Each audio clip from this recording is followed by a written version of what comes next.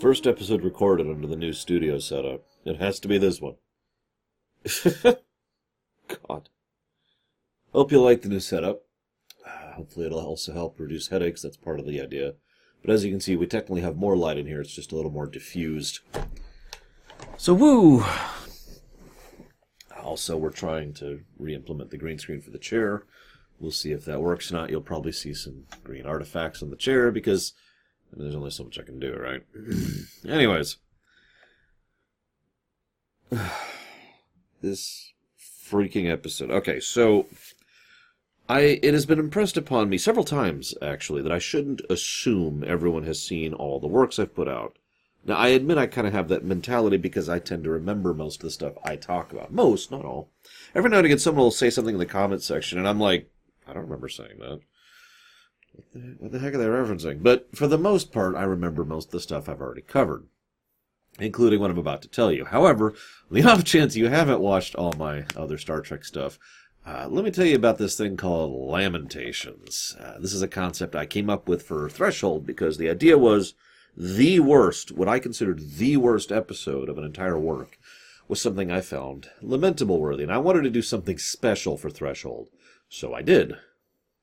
Much later, when I was going through the TNG stuff, by that point in time, I'd undergone a lot of different changes in how I do the show, gotten a lot of different feedback from you guys, and, of course, I'd started working on the Babylon 5 stuff, and so when I got to TNG and DS9, the overall mentality had changed. At first, I wasn't 100% sure how to implement that mentality, and there's probably, I'd say, 2 episodes that should have been Lamentations in Season 1 of TNG that weren't. You can have fun guessing which ones they are if you'd care to. But either way, at the time I was trying to be more strict about how I used it, similar to how I did. You know, again, previously it was the very bottom 1 episode. Then it was, well, okay, let's be more restrictive about that. But I started thinking about it. And I started being like, you know what, that's stupid. If there's an episode that is just face-palmingly bad, that happens to have one good scene, that doesn't really redeem the episode, now does it? If it's an episode that has a lot of ups and downs, that can redeem it. If it's an episode that has a good half and a bad half, that can redeem it. But 1 or 2 scenes does not redeem an entire episode. So we kind of restructured it a bit to how Lamentations would be considered going forwards. Funnily enough, there would then be 2 Lamentations that TNG would get that I was not expecting to give in the process of going through TNG. But that's kind of the general format of where we're at now. Basically, a Lamentation is a really bad episode. And it is something special. I don't give it to just episodes that are face-palming or ridiculous or nonsense. The episode has to really bother me and be actively a net negative for me to be at the point of being like, okay. So the point is, a Lamentation is not a bad episode. To summarize the last several minutes, a Lamentation is a really bad episode. But also, a Lamentation has to do something above and beyond to really give it that status. It either has to piss me off, or has to be actively frustrating or aggravating, or maybe it's offensive in some way, or maybe it's just absolutely stupid to a point where I can't even begin to enjoy it, or something, right? It has to go an extra step, or 2 or 3. Now, I'm already over here on the left, and there's already the candle over there, so you already know my thoughts on this episode. Funnily enough, this would qualify for a Lamentation even for the slightly relaxed rules we were using that got Justice a pass, because there is nothing redeeming about this episode for me. Not a damn thing. So, where do I begin? This is a script by Berman and Braga, and it shows. There's also a bit where Braga himself said, and I can see a lot of the story ideas coming from Braga here. Braga himself mentioned that, this is the kind of story. This is the kind of story idea you can only really do with someone who is less seasoned, like Tucker, someone who isn't experienced at being in space and interacting with alien life. I don't think he realizes, but that kind of makes it worse, even though I do see his point. But I'll explain why I think that's nonsense in just a minute. So, you remember what I talked about with the suspension of disbelief? The better the episode, the more willing I am to bend. Well, that goes the other way. The less good the episode is, the less I'm willing to bend. At all. So, let's talk about the cold open and why it's crap. The cold open is a chance to try and show off some visual effects shots and have Archer kind of be pulled up into the air while he's in the middle of a shower because the gravity goes down, the artificial gravity goes down. I'm not going to point out all the other reasons why what happened probably isn't what should happen. In fairness, I'm not exactly an expert in gravity either, but I'm pretty sure it's not just he immediately starts floating into the air, especially not the water, which is also being pressure shot down to the ground. I could be wrong about that. That's entirely possible. Who knows? Maybe the gravity actually got reversed rather than just straight up down, and also simultaneously lowered substantially at the same time. Here's the reason I'm bringing this up. The point of the cold open is dumb physical comedy. Now, I want to clarify that for a second. When I say dumb physical comedy, I don't actually mean that as an insult, as strange as that may sound. Dumb physical comedy is Three Stooges, right? Now you're probably thinking, well, Three Stooges is it's smart. Well, Three Stooges is very well done and can be funny, but that is dumb physical comedy, which is basically the point of it's a specific slice of slapstick, to put it simply. You're going for a specific slice of plonk, and that's the overall approach you're going for. And there is definitely an art to slapstick, as the aforementioned Three Stooges could tell you about. So, okay, I'm not automatically against this idea, and I'm not, looking at this like, okay, whatever. But the problem is, that's all it is. It's just a quick slapstick gag. Plonk! Oh, he fell on his ass. Oh, isn't that so funny? Oh, yes, what not? Yeah. The problem is, most of this episode is that kind of not really funny. Now, I do have to mention that when there's something that's a comedy that you don't find funny, it's worse because you don't think it's funny. So it's kind of grating or boring, right? I mean, that's just how that is. There are certain things that humor is a widely diverse topic, and some things just don't appeal to some people the same way other things do. So that's fine. But my point is, this is not funny to me. And then also I feel it's a mistake, because all it accomplishes is a quick gag, when they could have done something a little bit more interesting. Remember, this is the cold open, and the cold open is supposed to do one of two things. Either to give you an insight into the type of episode you're going to be watching, or to try and give you an insight into the type of show you're watching. As I've talked about many, many times, again, trying not to repeat myself too much, but I am trying to repeat myself because people keep telling me I need to repeat myself more. When you're watching a cold open, it probably helps that I do these in chunks. So I remember what I talked about like yesterday, but for you it's like 2 months ago. So anyways, cold opens are for people who have never watched the show before and are getting interested in it, or for people who have watched the show and to keep them interested in this specific episode, right? So, plonk, you could see why that would only appeal to a specific subset of people in both categories. And, well, this is a good time to mention something. This is the episode Mom and I left this show on. I told you I'd be keeping an eye out for it. And I remembered as soon as I saw the cold open, I was like, oh, God, yep, that's exactly what happened. And I even texted Mom to verify, and she had vague memories of it, but also verified that she remembered this episode. When I mentioned the basic plot outline, she did recall it. We watched that cold open and said, oh, wow, this is really stupid. And then we watched the episode to conclusion. And then I didn't watch Enterprise for several years. So this is it. This is as far as we made it back when this show was live. Wow. Anyways, I'm getting off topic. So, what would I do better, right? Come on, Lord, do better, because you're worthless and terrible. Well, I am worthless and I am terrible. But I do have a better idea, and that is, have Archer be fine. One of the things that I like that the show has done periodically in the early episodes is show how, just kind of a mundane, everyday look at space travel, but not from a Trekkian perspective, but closer to something more modern day. And that's something I have liked in quite a few episodes. So the idea of, for example, the gravity going on, Archer just kind of keeps brushing as he goes up. Grabs a bit of the water and splashes it on here. Get a little bit here. Screws it. And he's utterly unfazed by it. After a few seconds, he reaches out. We still having issues with the gravity emitters? Indicating that this is an ongoing problem. Yep, nope, we're still having this problem. Okay, yep, nope, that makes sense. Okay. Shuts it back off. Gravity comes back on. He fumbles a bit as he comes back down, lands smoothly, and just goes right back to showering. Now you're probably thinking, what's the point of that? Threefold. Number one, it shows that this is kind of how life is on a starship when we don't have the tech level of modern Trek.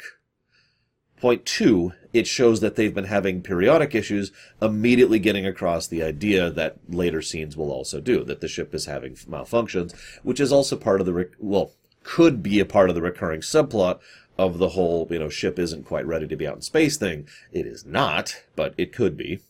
And the third point, Archer is a seasoned space vet. He either has practice for this or actually has experience with this, so he just kind of rolls at the punches smoothly. Having said all that, I almost think it would have actually been better if it was Mayweather instead of Archer to get across the same general point. But whatever. In fact, now that I'm saying that, I think I like that idea better. Make it Mayweather instead. I think that would have worked better. So then T'Pol hates human food, because Berman and Braga are writing this episode, and she hates the smell of them. Maybe you should learn to be a bit more diplomatic when it comes to dealing with their food, T'Pol. I'm sorry. This episode is just dragging me down. I'm also in a bit of pain right now, but that's neither there nor there. So the episode's all over the place. Everything's broken across the whole ship. Everything's broken because the plasma exhaust is being warped in a specific way that it shouldn't be, which is then causing all of the issues on the ship, including the water producer to malfunction, along with the temperature control things, and I think there's like 2 or 3 other things. Obviously, gravity plating. So, why? Oh, I know. I know what you're thinking. Lore, you're demanding too much science from your science fiction. That's your opinion. That's totally valid. It is possible that I am being too nitpicky. But as I described earlier, what is required for me to be less nitpicky is more good. And in the absence of good, all I am left with is bad and questioning why it's bad. Which leads me to this problem. These people just kind of hanging in the warp field, piggybacking off of another ship's warp field, which I'll get to that in a second, apparently is causing ship malfunctions across the entire ship, which is portrayed as a light, kind of harmless thing. I can't be the only one who thinks of that as actually a legitimately terrifying thing, especially since it's affecting the entire ship. Oh yeah, another thing it's affecting is they can't send visual communications. So, the entire ship is having random malfunctions. I feel like I've heard that before in Star Trek, and usually when it is, it's said along the lines of, if we don't get this fixed, we may be dead within the hour, because just about anything that breaks on a spaceship in just the wrong way can be catastrophically bad. But no, it's okay. It's just a joke. It's a joke, guys. It's okay. It's super highlight. Oh my god. So then 3 times in this episode they polarize, or oh shoot, I don't remember how they say it. They do something with the hull plating, activate hull plating. That's not what they say. They say like polarize it or something like that. Oh, I don't remember how they say it, but either way, the way they say it and the way it is presented, each time they do it is raise shields. And I'm just making the point once again that the whole polarizing the hull plating thing is once again just a copy-paste replacement for raising the shields, which, as I think I've already established, irritates the crap out of me. The fact that they do it 3 times in one episode just kind of adds fuel to the fire of why this episode sucks. Then we find out that a ship is cloaked in their field. I'm going to pause a moment to talk about that. One of the things that Star Trek has passively portrayed throughout the course of its existence is the idea that cloaking technology is a bit of a Cold War. That's not a great, it's an arms race. It's an arms race specifically. Because the cloaking tech starts off really bad, all the way back in Balance of Terror, which I believe is the first time we see cloaking tech in Star Trek. There might be an early one, and I haven't covered TOS yet, so I'm not sure, but I know for certainty they brought in the cloak in Balance of Terror. It was actually really easy to bypass that cloak as long as they knew the ship was there, and therefore knew to be looking for it. They had no problem following the ship up until they lost it, which was the big catch. So, the whole submarine episode. I love Balance of Terror, by the way. At least by memory. Again, haven't gone back through that yet. So, okay, cloaks are pretty easy to bypass a few dozen years from now. Sure. But if you go a little bit past that, you notice that the cloaks get better and better and better. Even through TNG and DS9, cloaking technology slowly improves over the course of those shows. What's funny is, of course, the technology to detect those cloaks also improves. And they actually use specific techniques in early TNG, and later in TNG reference those techniques as no longer being valid, so they have to come up with new techniques. Now, all of this makes perfect sense. Again, arms race. I'm with it.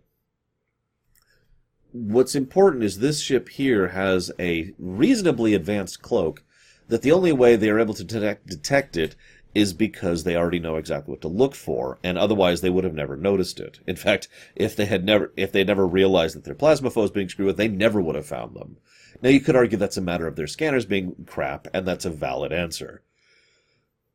I just wanted to talk about the cloaking thing because, honestly, I wanted something to talk about in this episode. So they're piggybacking on the warp field.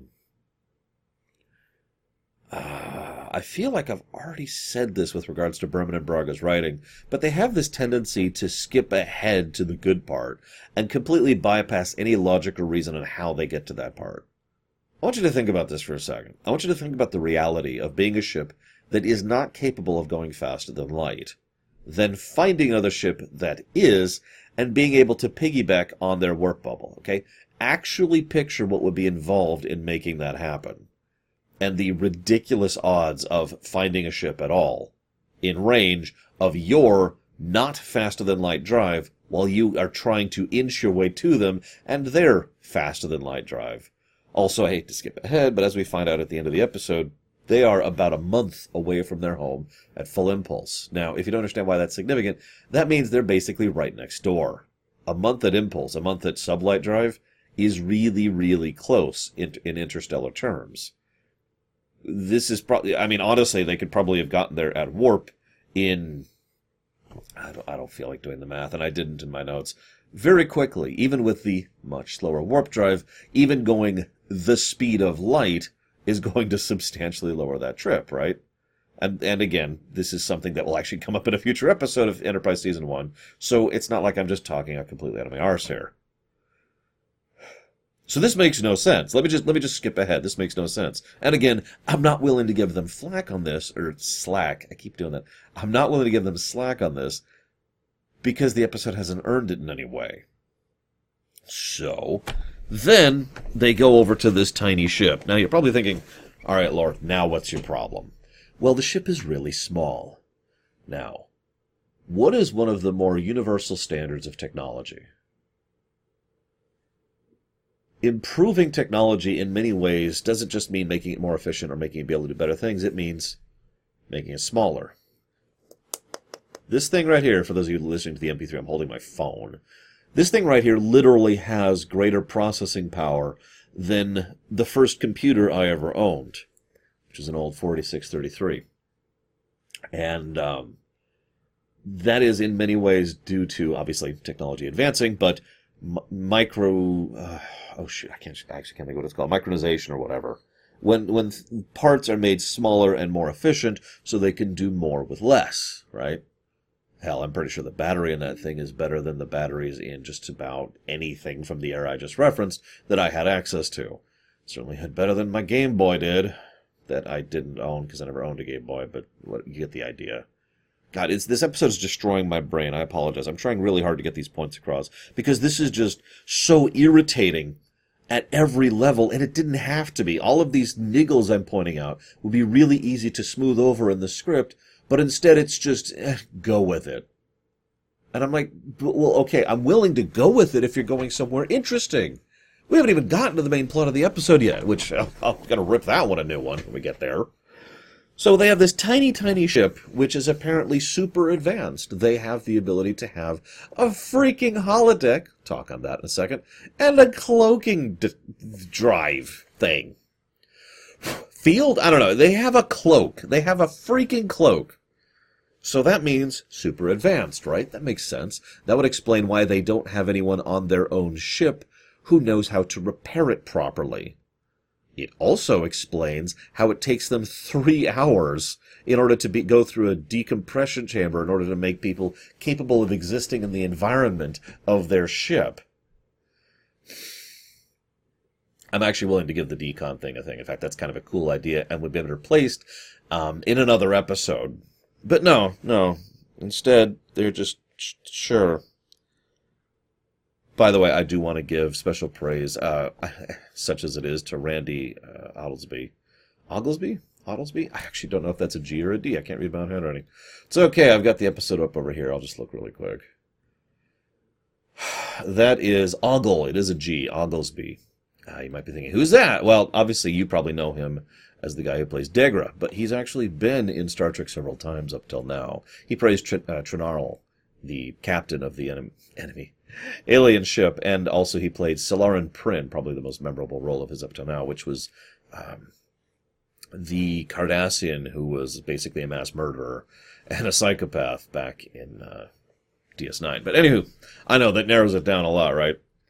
So Tucker's all wonky, and what happens is several minutes of wasting my time. And I know you could level the same argument at me. I'm just wasting your time, and I do apologize for that. But what happens is nothing. Nothing of interest, nothing engaging. It's just Tucker's all wonky.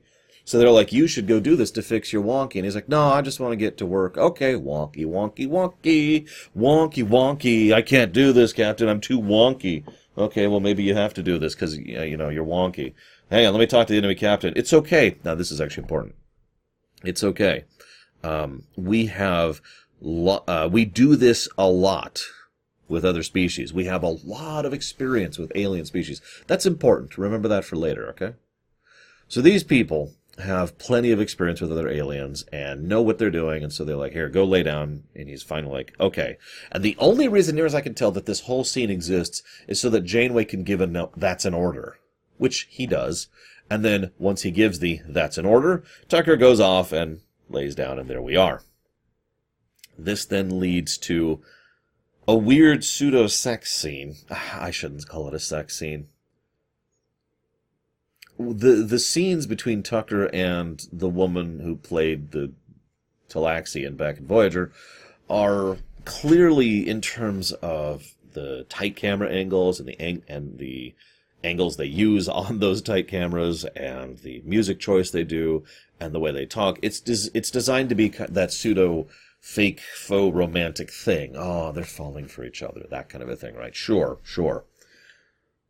Now, this is, you'd think I would complain about this, but actually, as absolutely weird as this sounds, the idea of two people just having an attraction to each other and admitting it and then just kind of moving on, I'm fine with that. But I do want you to remember that they don't, that he doesn't do anything about it. He clearly is attracted to her. He finds out she's attracted to him. But he is, in his own words, a complete gentleman. And he is. So I'm kind of with that, actually. It's one of the few parts of the episode that doesn't piss me off. So he goes to fix it, because naturally these super advanced aliens have no one on board who can fix their thing, but a guy who's never even encountered their species before can fix their engines no problem. You know, I'm okay with Tucker being brilliant with engineering. I really am. All the Star Trek engineers are always super brilliant. Sure, okay, fine. What irritates me more is that they have no one who can even come close to his capability of repairing their ship. Okay, so this then leads to 18 minutes. We're 18 minutes into this 40-minute episode. 18 minutes, oh my god, 18 minutes into episode 4 of a brand new show which has consistently tried to portray itself as tonally lower tech introduces a frickin' holodeck, and they just couldn't resist, could they? They had to have a freaking holodeck. Do note, by the way, that the holodeck adds nothing to the story whatsoever. Nothing. From both a construction perspective, the cloak could replace it easily. We'll talk about that later. And from a narrative perspective, she could have just taken him to her quarters. Maybe showed off her visual presentation thing, or maybe she has, like, I don't know, pictures of home, or maybe the walls move to present pictures, so like she's got screens on the wall, something, right? All of these scenes could have been completely ejected from the narrative entirely, and nothing would be lost, other than, wow, holodecks in Enterprise! Believe it or not, this is actually more of a sticking point for my mother than myself, because she was like, I distinctly recall this. I don't remember her word choice, but it was something along the lines of, cuss, do they have holodecks 100 years before Enterprise? And I'm just like, I don't know, Mom. I don't know. I'm the wrong person to ask these questions. And we just made fun of the episode for a bit. Do note, by the way, the episode established several times that this is a full-tilt holodeck. I remind you that even the holodecks on the beginning of Enterprise D, that is to say, in TNG, are not as advanced as this holodeck. There are clear, demonstrable limitations of early TNG holodecks that they then improve, once during 1100101, and then it just kind of gets better over time as holodeck technology improves, and of course that goes forward into both DS9 and Voyager. That makes sense. But these holodecks are basically at just like mid-TNG level, with the exception of the fact that they can't generate people. That's actually something they call out specifically. Although that is a presumption on Tucker's part, so we don't actually know if they can. But they bother to show that they can interact with the sand, that they can smell, that the boat moves, and that they can walk. All of the features of a modern holodeck. Now, I point that out because if this was a more traditional hologram, where basically you're stuck in one place, but you can change the scenery around you, you know, kind of like I don't even remember what they're called. There's like this full-screen camera thing where, like, you have monitors all around you, and they're curved monitors. So what you basically have is one circular monitor, and you can look in all directions, and it's got one of those omnidirectional cameras going, so you can see everything. That kind of a thing, right? So that would have been at least a little bit more understandable. Still doesn't actually have any purpose in the narrative, but, you know, it would have at least been something. But no, the real reason this is it has to lead to the scene that actually pisses me off. Younger me was a lot more pissed off at the holodecks and the cloak and the Klingons than older me, who was pissed off at the fact that Tucker was effectively raped. The fact that he's a guy does not make this any better. This is effectively the child all over again. And I was not particularly fond of the child either, but at least in the child we had a couple good presentations, and Marina Sirtis actually tried, bless her, to act in that episode. But here what we have is, oh, this is a game we play. Now, I want you to keep that in mind, because that's going to come up later, twice, okay? This is a game we play. And by the way, yeah, we play that game too, although we usually have a little less clothing when we're playing that game as humans, but I digress. I get it, alien, you know, it makes sense. So the next scene, which is I think like 2 or 3 days later, it's not long. It is not a long time after. He's already demonstrating physiological changes because, as we know, thanks to Berman and Braga, we are Pokemon and can evolve and mutate at will in order to adjust to stimuli. All you have to do is do a little tinkering and shazam! There's an extra nipple or two on your wrist. Sure. That makes tons of sense. So we've got the physical and emotional violation. We've got the people can be rearranged and like we're freaking Legos. Then, to really continue pissing me off, what happens next is, it's a joke. You may remember way back at the beginning when I started off this rant, and when I was more tired than angry. Now I'm angry, but I made this comment that one of the points of a cold open is to kind of give you an idea of what kind of episode you're in for returning viewers. The cold open of Archer, ha ha ha, he fell on his ass, isn't that funny, absolutely demonstrates the level of humor and overall tone of this episode perfectly. So I suppose it did do its job in that particular manner, because that's exactly the level and type of humor that is utilized throughout the course of the rest of the episode. Ha ha, he's prego. Isn't that funny? To Paul, can't stop snarking at him.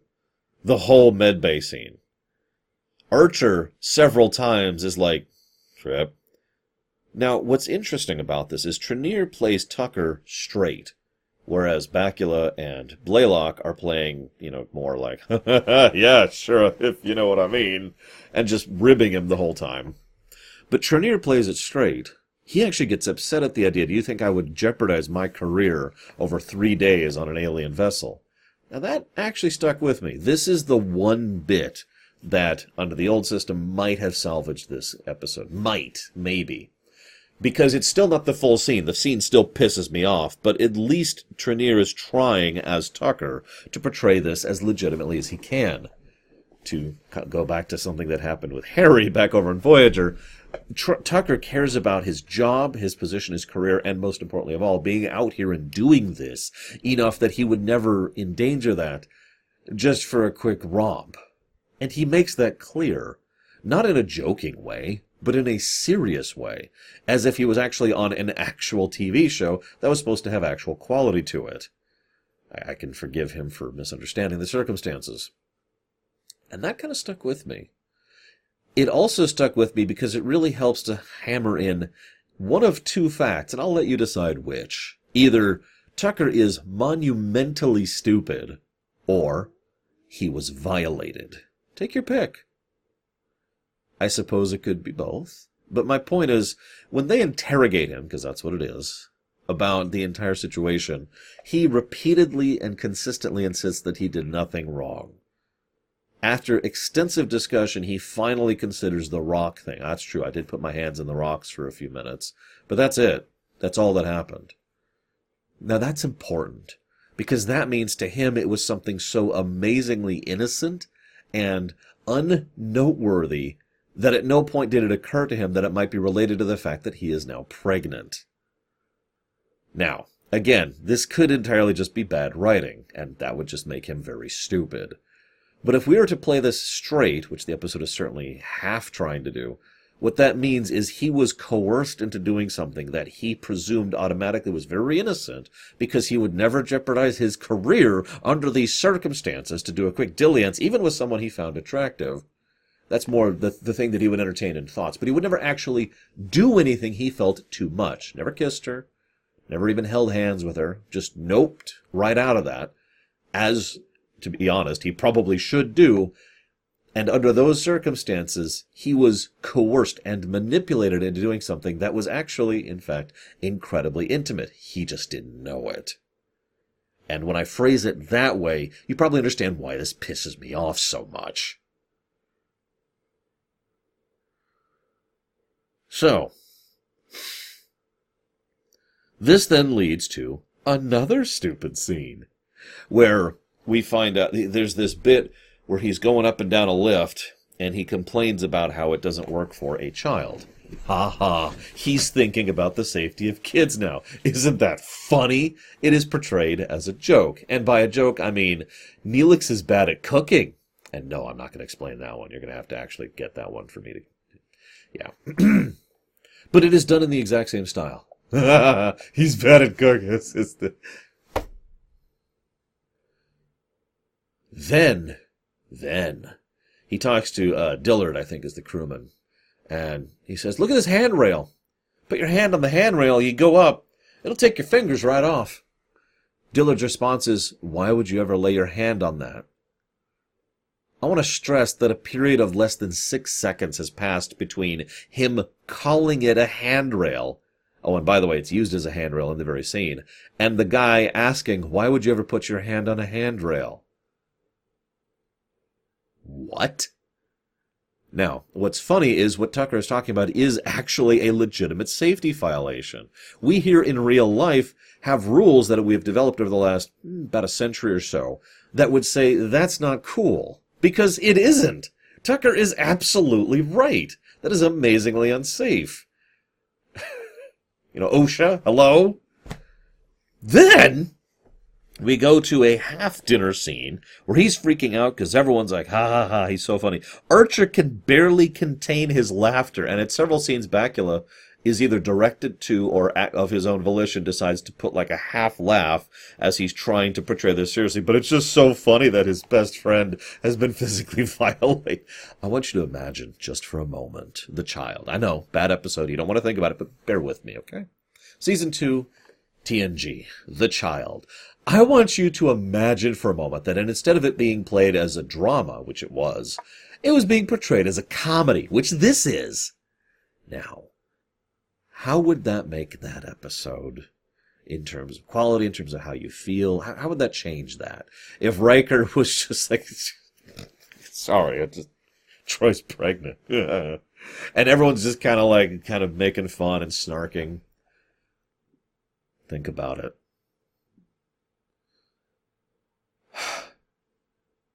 Then we find out that he's going to give birth in a little less than 3 months. I don't even know what to talk about that. Again, this is what I have in my notes, that we are not Pokemon. So they finally find the ship. Turns out it's trailing a Klingon battle cruiser. Okay, so the trick that they did, where they somehow, despite having a ship that couldn't go faster than light, and somehow getting in spitting range of another ship, which can use warp speed, and then being able to piggyback them, they just repeat that trick. So all the complaints I had earlier are now repeated, especially now it's a Klingon vessel, but I suppose we can excuse the Klingons for being very stupid, especially at this era, but we'll actually talk more about the Klingons in the episode Judgment, which I believe is season 2. But funny thing, that's a Katinga. Now, I know what you're thinking, Laura, you're an idiot. No, that is a Katinga. That is actually a copy-paste of the exact same digital model they used from Deep Space Nine, which is why it looks kind of weird on the Blu-ray, because it's a DVD quality thing that was being done for a lower resolution show that was copy-pasted into this one at the last minute. Now, I hate to bash this point on, but that really stuck with me, so I decided to look it up.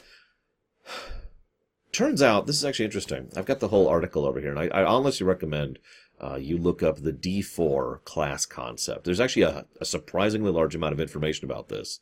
I first actually became aware of it thanks to Star Trek Online. The Koratinga class, which is actually a ship you can get in STO, and I actually flew around in one for a bit because I think Katingas are kind of cool looking. So, sure, why not? But anyways, so I looked this up and I found out some interesting stuff here. Turns out they actually put together a model for the D4 class. Now, if you don't understand the significance, the Katinga is basically the D7. That's what we see in TOS era. So D4, D7, logic, cool. They produced a ship, and the producers said no, so they copy-pasted the DS9 ship. For the longest time, that was the extent of my understanding here. While I was watching the rest of the episode, I noticed there was a link to a forum thread, which I pulled up, and I basically followed the trail down of information. I got a lot of more information on this, which I have written up over here on my second monitor. Turns out, this was actually done by a gentleman named Koji Kuramura, and he basically put together the D4, which you can see models of online and judge it for yourself, in his spare time, basically for fun. And for free. He just put that together. Apparently it took about 36 hours to do, and he produced it and blah, blah, blah. Now, what happened years after this incident, so what apparently happened is at the time they were interviewed about it in Star Trek the Magazine, Volume 3, Volume 3, Issue 9, page 46, because I got all my notes here, and apparently it was just whatever. It's like, they wanted more windows. They wanted to have windows on the model, so that was their reason for saying no. And that's fine. I mean, it's understandable. And what happened was they basically towed the party line by completely agreeing with the producers. Then, several years later, when the show was no longer live and office politics were no longer a thing, he said something else entirely, which I copy-pasted here word for word. Please forgive me.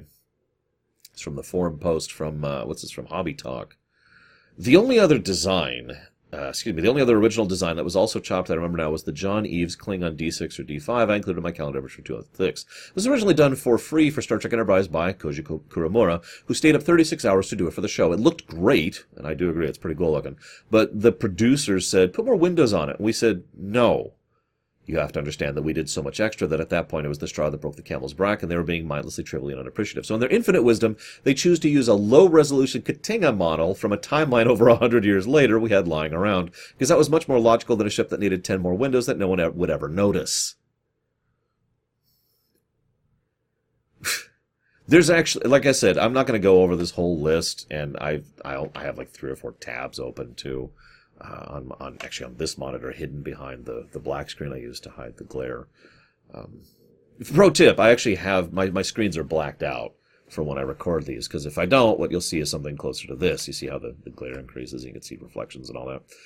Anywho, it's a little behind the scenes of my own. So, having looked into this, I'm like, what the crap is with this stupid ship? This is gonna come up later, by the way. Just keep this in mind for later, because this is gonna come up. But this is okay. I mean, they've already got a holodeck and they've already got a cloaking ship, so you might as well have a Katinga D7, which wouldn't enter service until about a century later. And the model is specifically from a show that's closer to 250, I think, years later. I don't know. It's quite a ways from Enterprise to DS9. That's all I'm saying. Because Windows? Now, I'm going to go ahead and say something that's going to be very shocking to you. I don't think the Windows had anything to do with anything. I think they just didn't want to accept the model. What I don't know is why.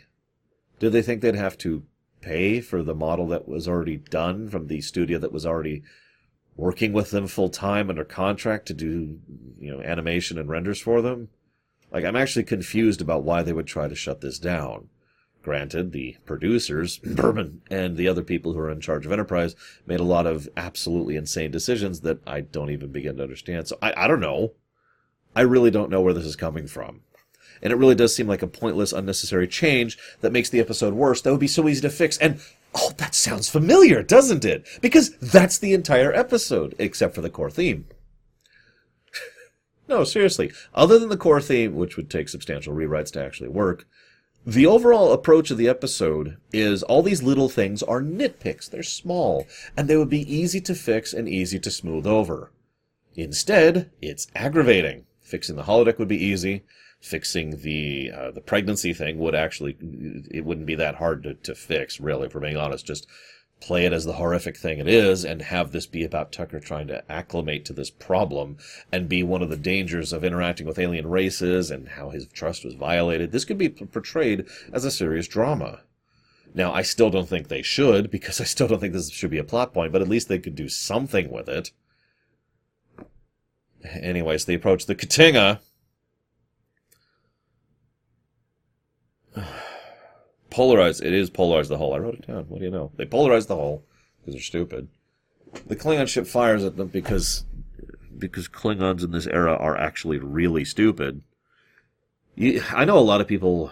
I shouldn't say that. I know several people do not like what became of Klingons across TNG and DS9. All of that was under, basically, Ronald D. Moore. I've talked about this before. He basically is the reason Klingon culture is what it is. Now... I like it because I like what they did with the culture, and the fact is, it's not portrayed in a positive light. It is portrayed as a dying empire and the last gasps of its existence. I mean, I hate to agree with Ezri Dax yet again, but the Klingon Empire is going out, and it probably should. But one of the problems I remember, and we'll see if this is true going forward, is that the Klingons are so nonsensically warrior-focused in Enterprise that it actually bypasses believability. Again, we'll judge that as we go. But either way, they naturally attack on sight because they're stupid. And Archer, who is a moron, then tries to reach out and argue that it's okay, they're harmless, but I need to talk with them. He isn't diplomatic. He actually gets demanding during the conversation, and he in no way tries to assuage any concerns the Klingons might have, or in any way try to actually reach out to them or reach some kind of consensus or negotiation. In short, he doesn't diplomatize, he just talks. Once again, we are seeing that Archer sucks at his job. Funnily enough, T'Pol then comes up to the plate and knocks it out of the park by pointing out not only that they owe him, but it would be doing a great honor to listen to his advice on this one. This is, if I'm not mistaken, the first inclusion of fake honor within the course of Enterprise, and I will again be paying attention to that as we go. But it's interesting how once again T'Pol is the better captain. So then, he's considering, and naturally T'Pol's entreaty can't possibly be enough, even though, by all accounts, it should be. The Klingons owe him, and if you decide to go against him in this matter, you will be doing a disservice to someone who has worked for the good of the Empire. In short, you'll be showing yourself as dishonorable for attacking someone who has protected status. Fake honor. Exactly as portrayed. That should have worked. End of story. No. Instead, what has to happen is honestly probably the worst scene in the whole goddamn episode.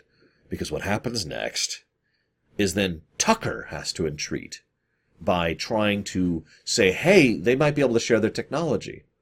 Now, I know at least two people who, when we watched this episode for the first time, were thinking, oh, okay, this is where they get the cloaks from. Even though TOS already had a line about the Romulans sharing their cloaks with the Klingons, but we'll get there when we get there on the TOS stuff. Anyway, so they're trying to explain the cloak thing. Okay, sure. No, he brings up the freaking holodeck. And so they share a holodeck with the Klingons. Now, that's not the part that pisses me off, although the geek in me is just staring at that and dumbfounded at how stupid that is on every level, that the Klingons would be big into holodecks, that it would be the kind of thing that they would be able to make acceptable with Klingon technology, the fact that the Klingons would be able to have this and then either lose it or never talk about it again, because Klingons don't have holodecks even in the modern age. But no. What really pisses me off is what happens next, is Tucker has to go and prove that he has romantically entangled himself with someone, humiliating himself on the crew, on the bridge crew, so to everyone there, and to the Klingons. And then, in order to prove that he can't let this go, he then reveals his own sack, I don't know what to call it, which is portrayed as, ha ha, look at how bad his cooking is. It is portrayed in a jocular manner. People are even like, oh, what's going on with that? The Klingons literally laugh at him. He has to I'm losing my words. He has to humiliate himself and publicly shame himself in front of his comrades, co-workers, and friend, and in front of a bunch of complete aliens who he's never met before and never will again, because comedy. Then the episode doesn't even have the decency to be over. No, instead, we then have to go through the motions to fill out the timing where they go over. This is when she says something interesting. I wrote it down word for word. I had no idea this could happen with another species. Pretend it was sex for just a second. Could you do that for me? I know, I mean, Chris Jr., I wish I looked like him, so sure, whatever. But pretend it was sex. Pretend they screwed, okay? Now, imagine that she said that exact line that I just shared with you. Oh, I had no idea this could happen with another species.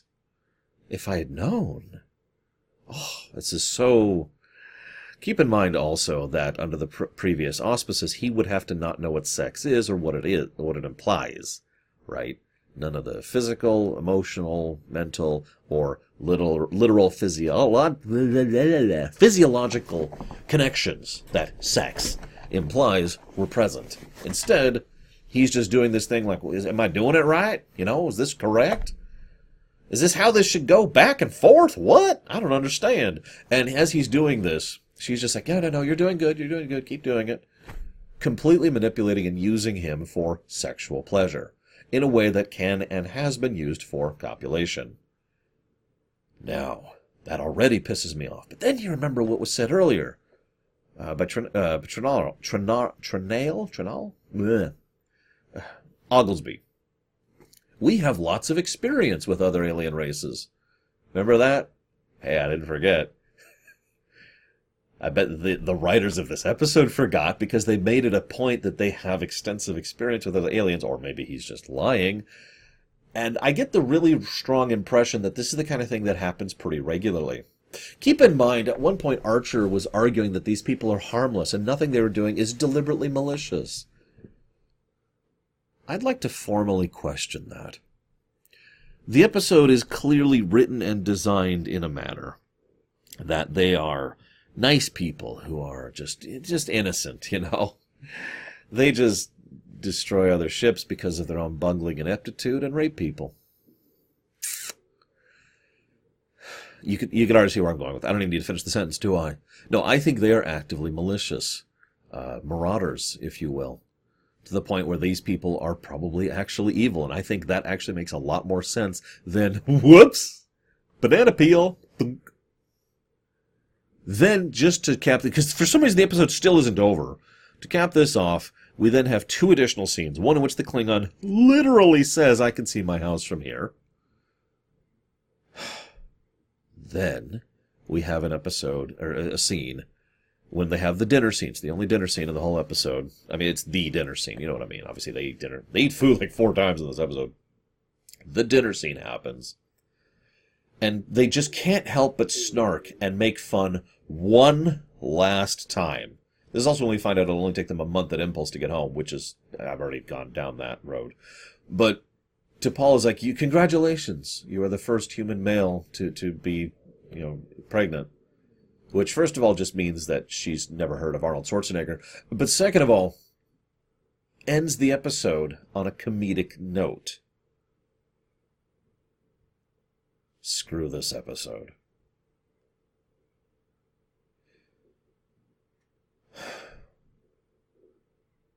One last note before I cut off. I don't know if you know this, but I don't go seeking out lamentations. I know, shocking. I don't want to give episodes lamentation status, and I don't enjoy discussing these things and what they... I mean, there's a certain value in discussing what to do wrong. There is. It's one of the reasons why in my review series, for games, I actually enjoy reviewing bad games, certain bad games, because it is an interesting exercise in discussing exactly what not to do. But this episode, if it's not obvious, has drained the crap out of me. I might have to take a very small break before I move on to the next episode, because I hope you've enjoyed my thoughts. I'll see you guys next time.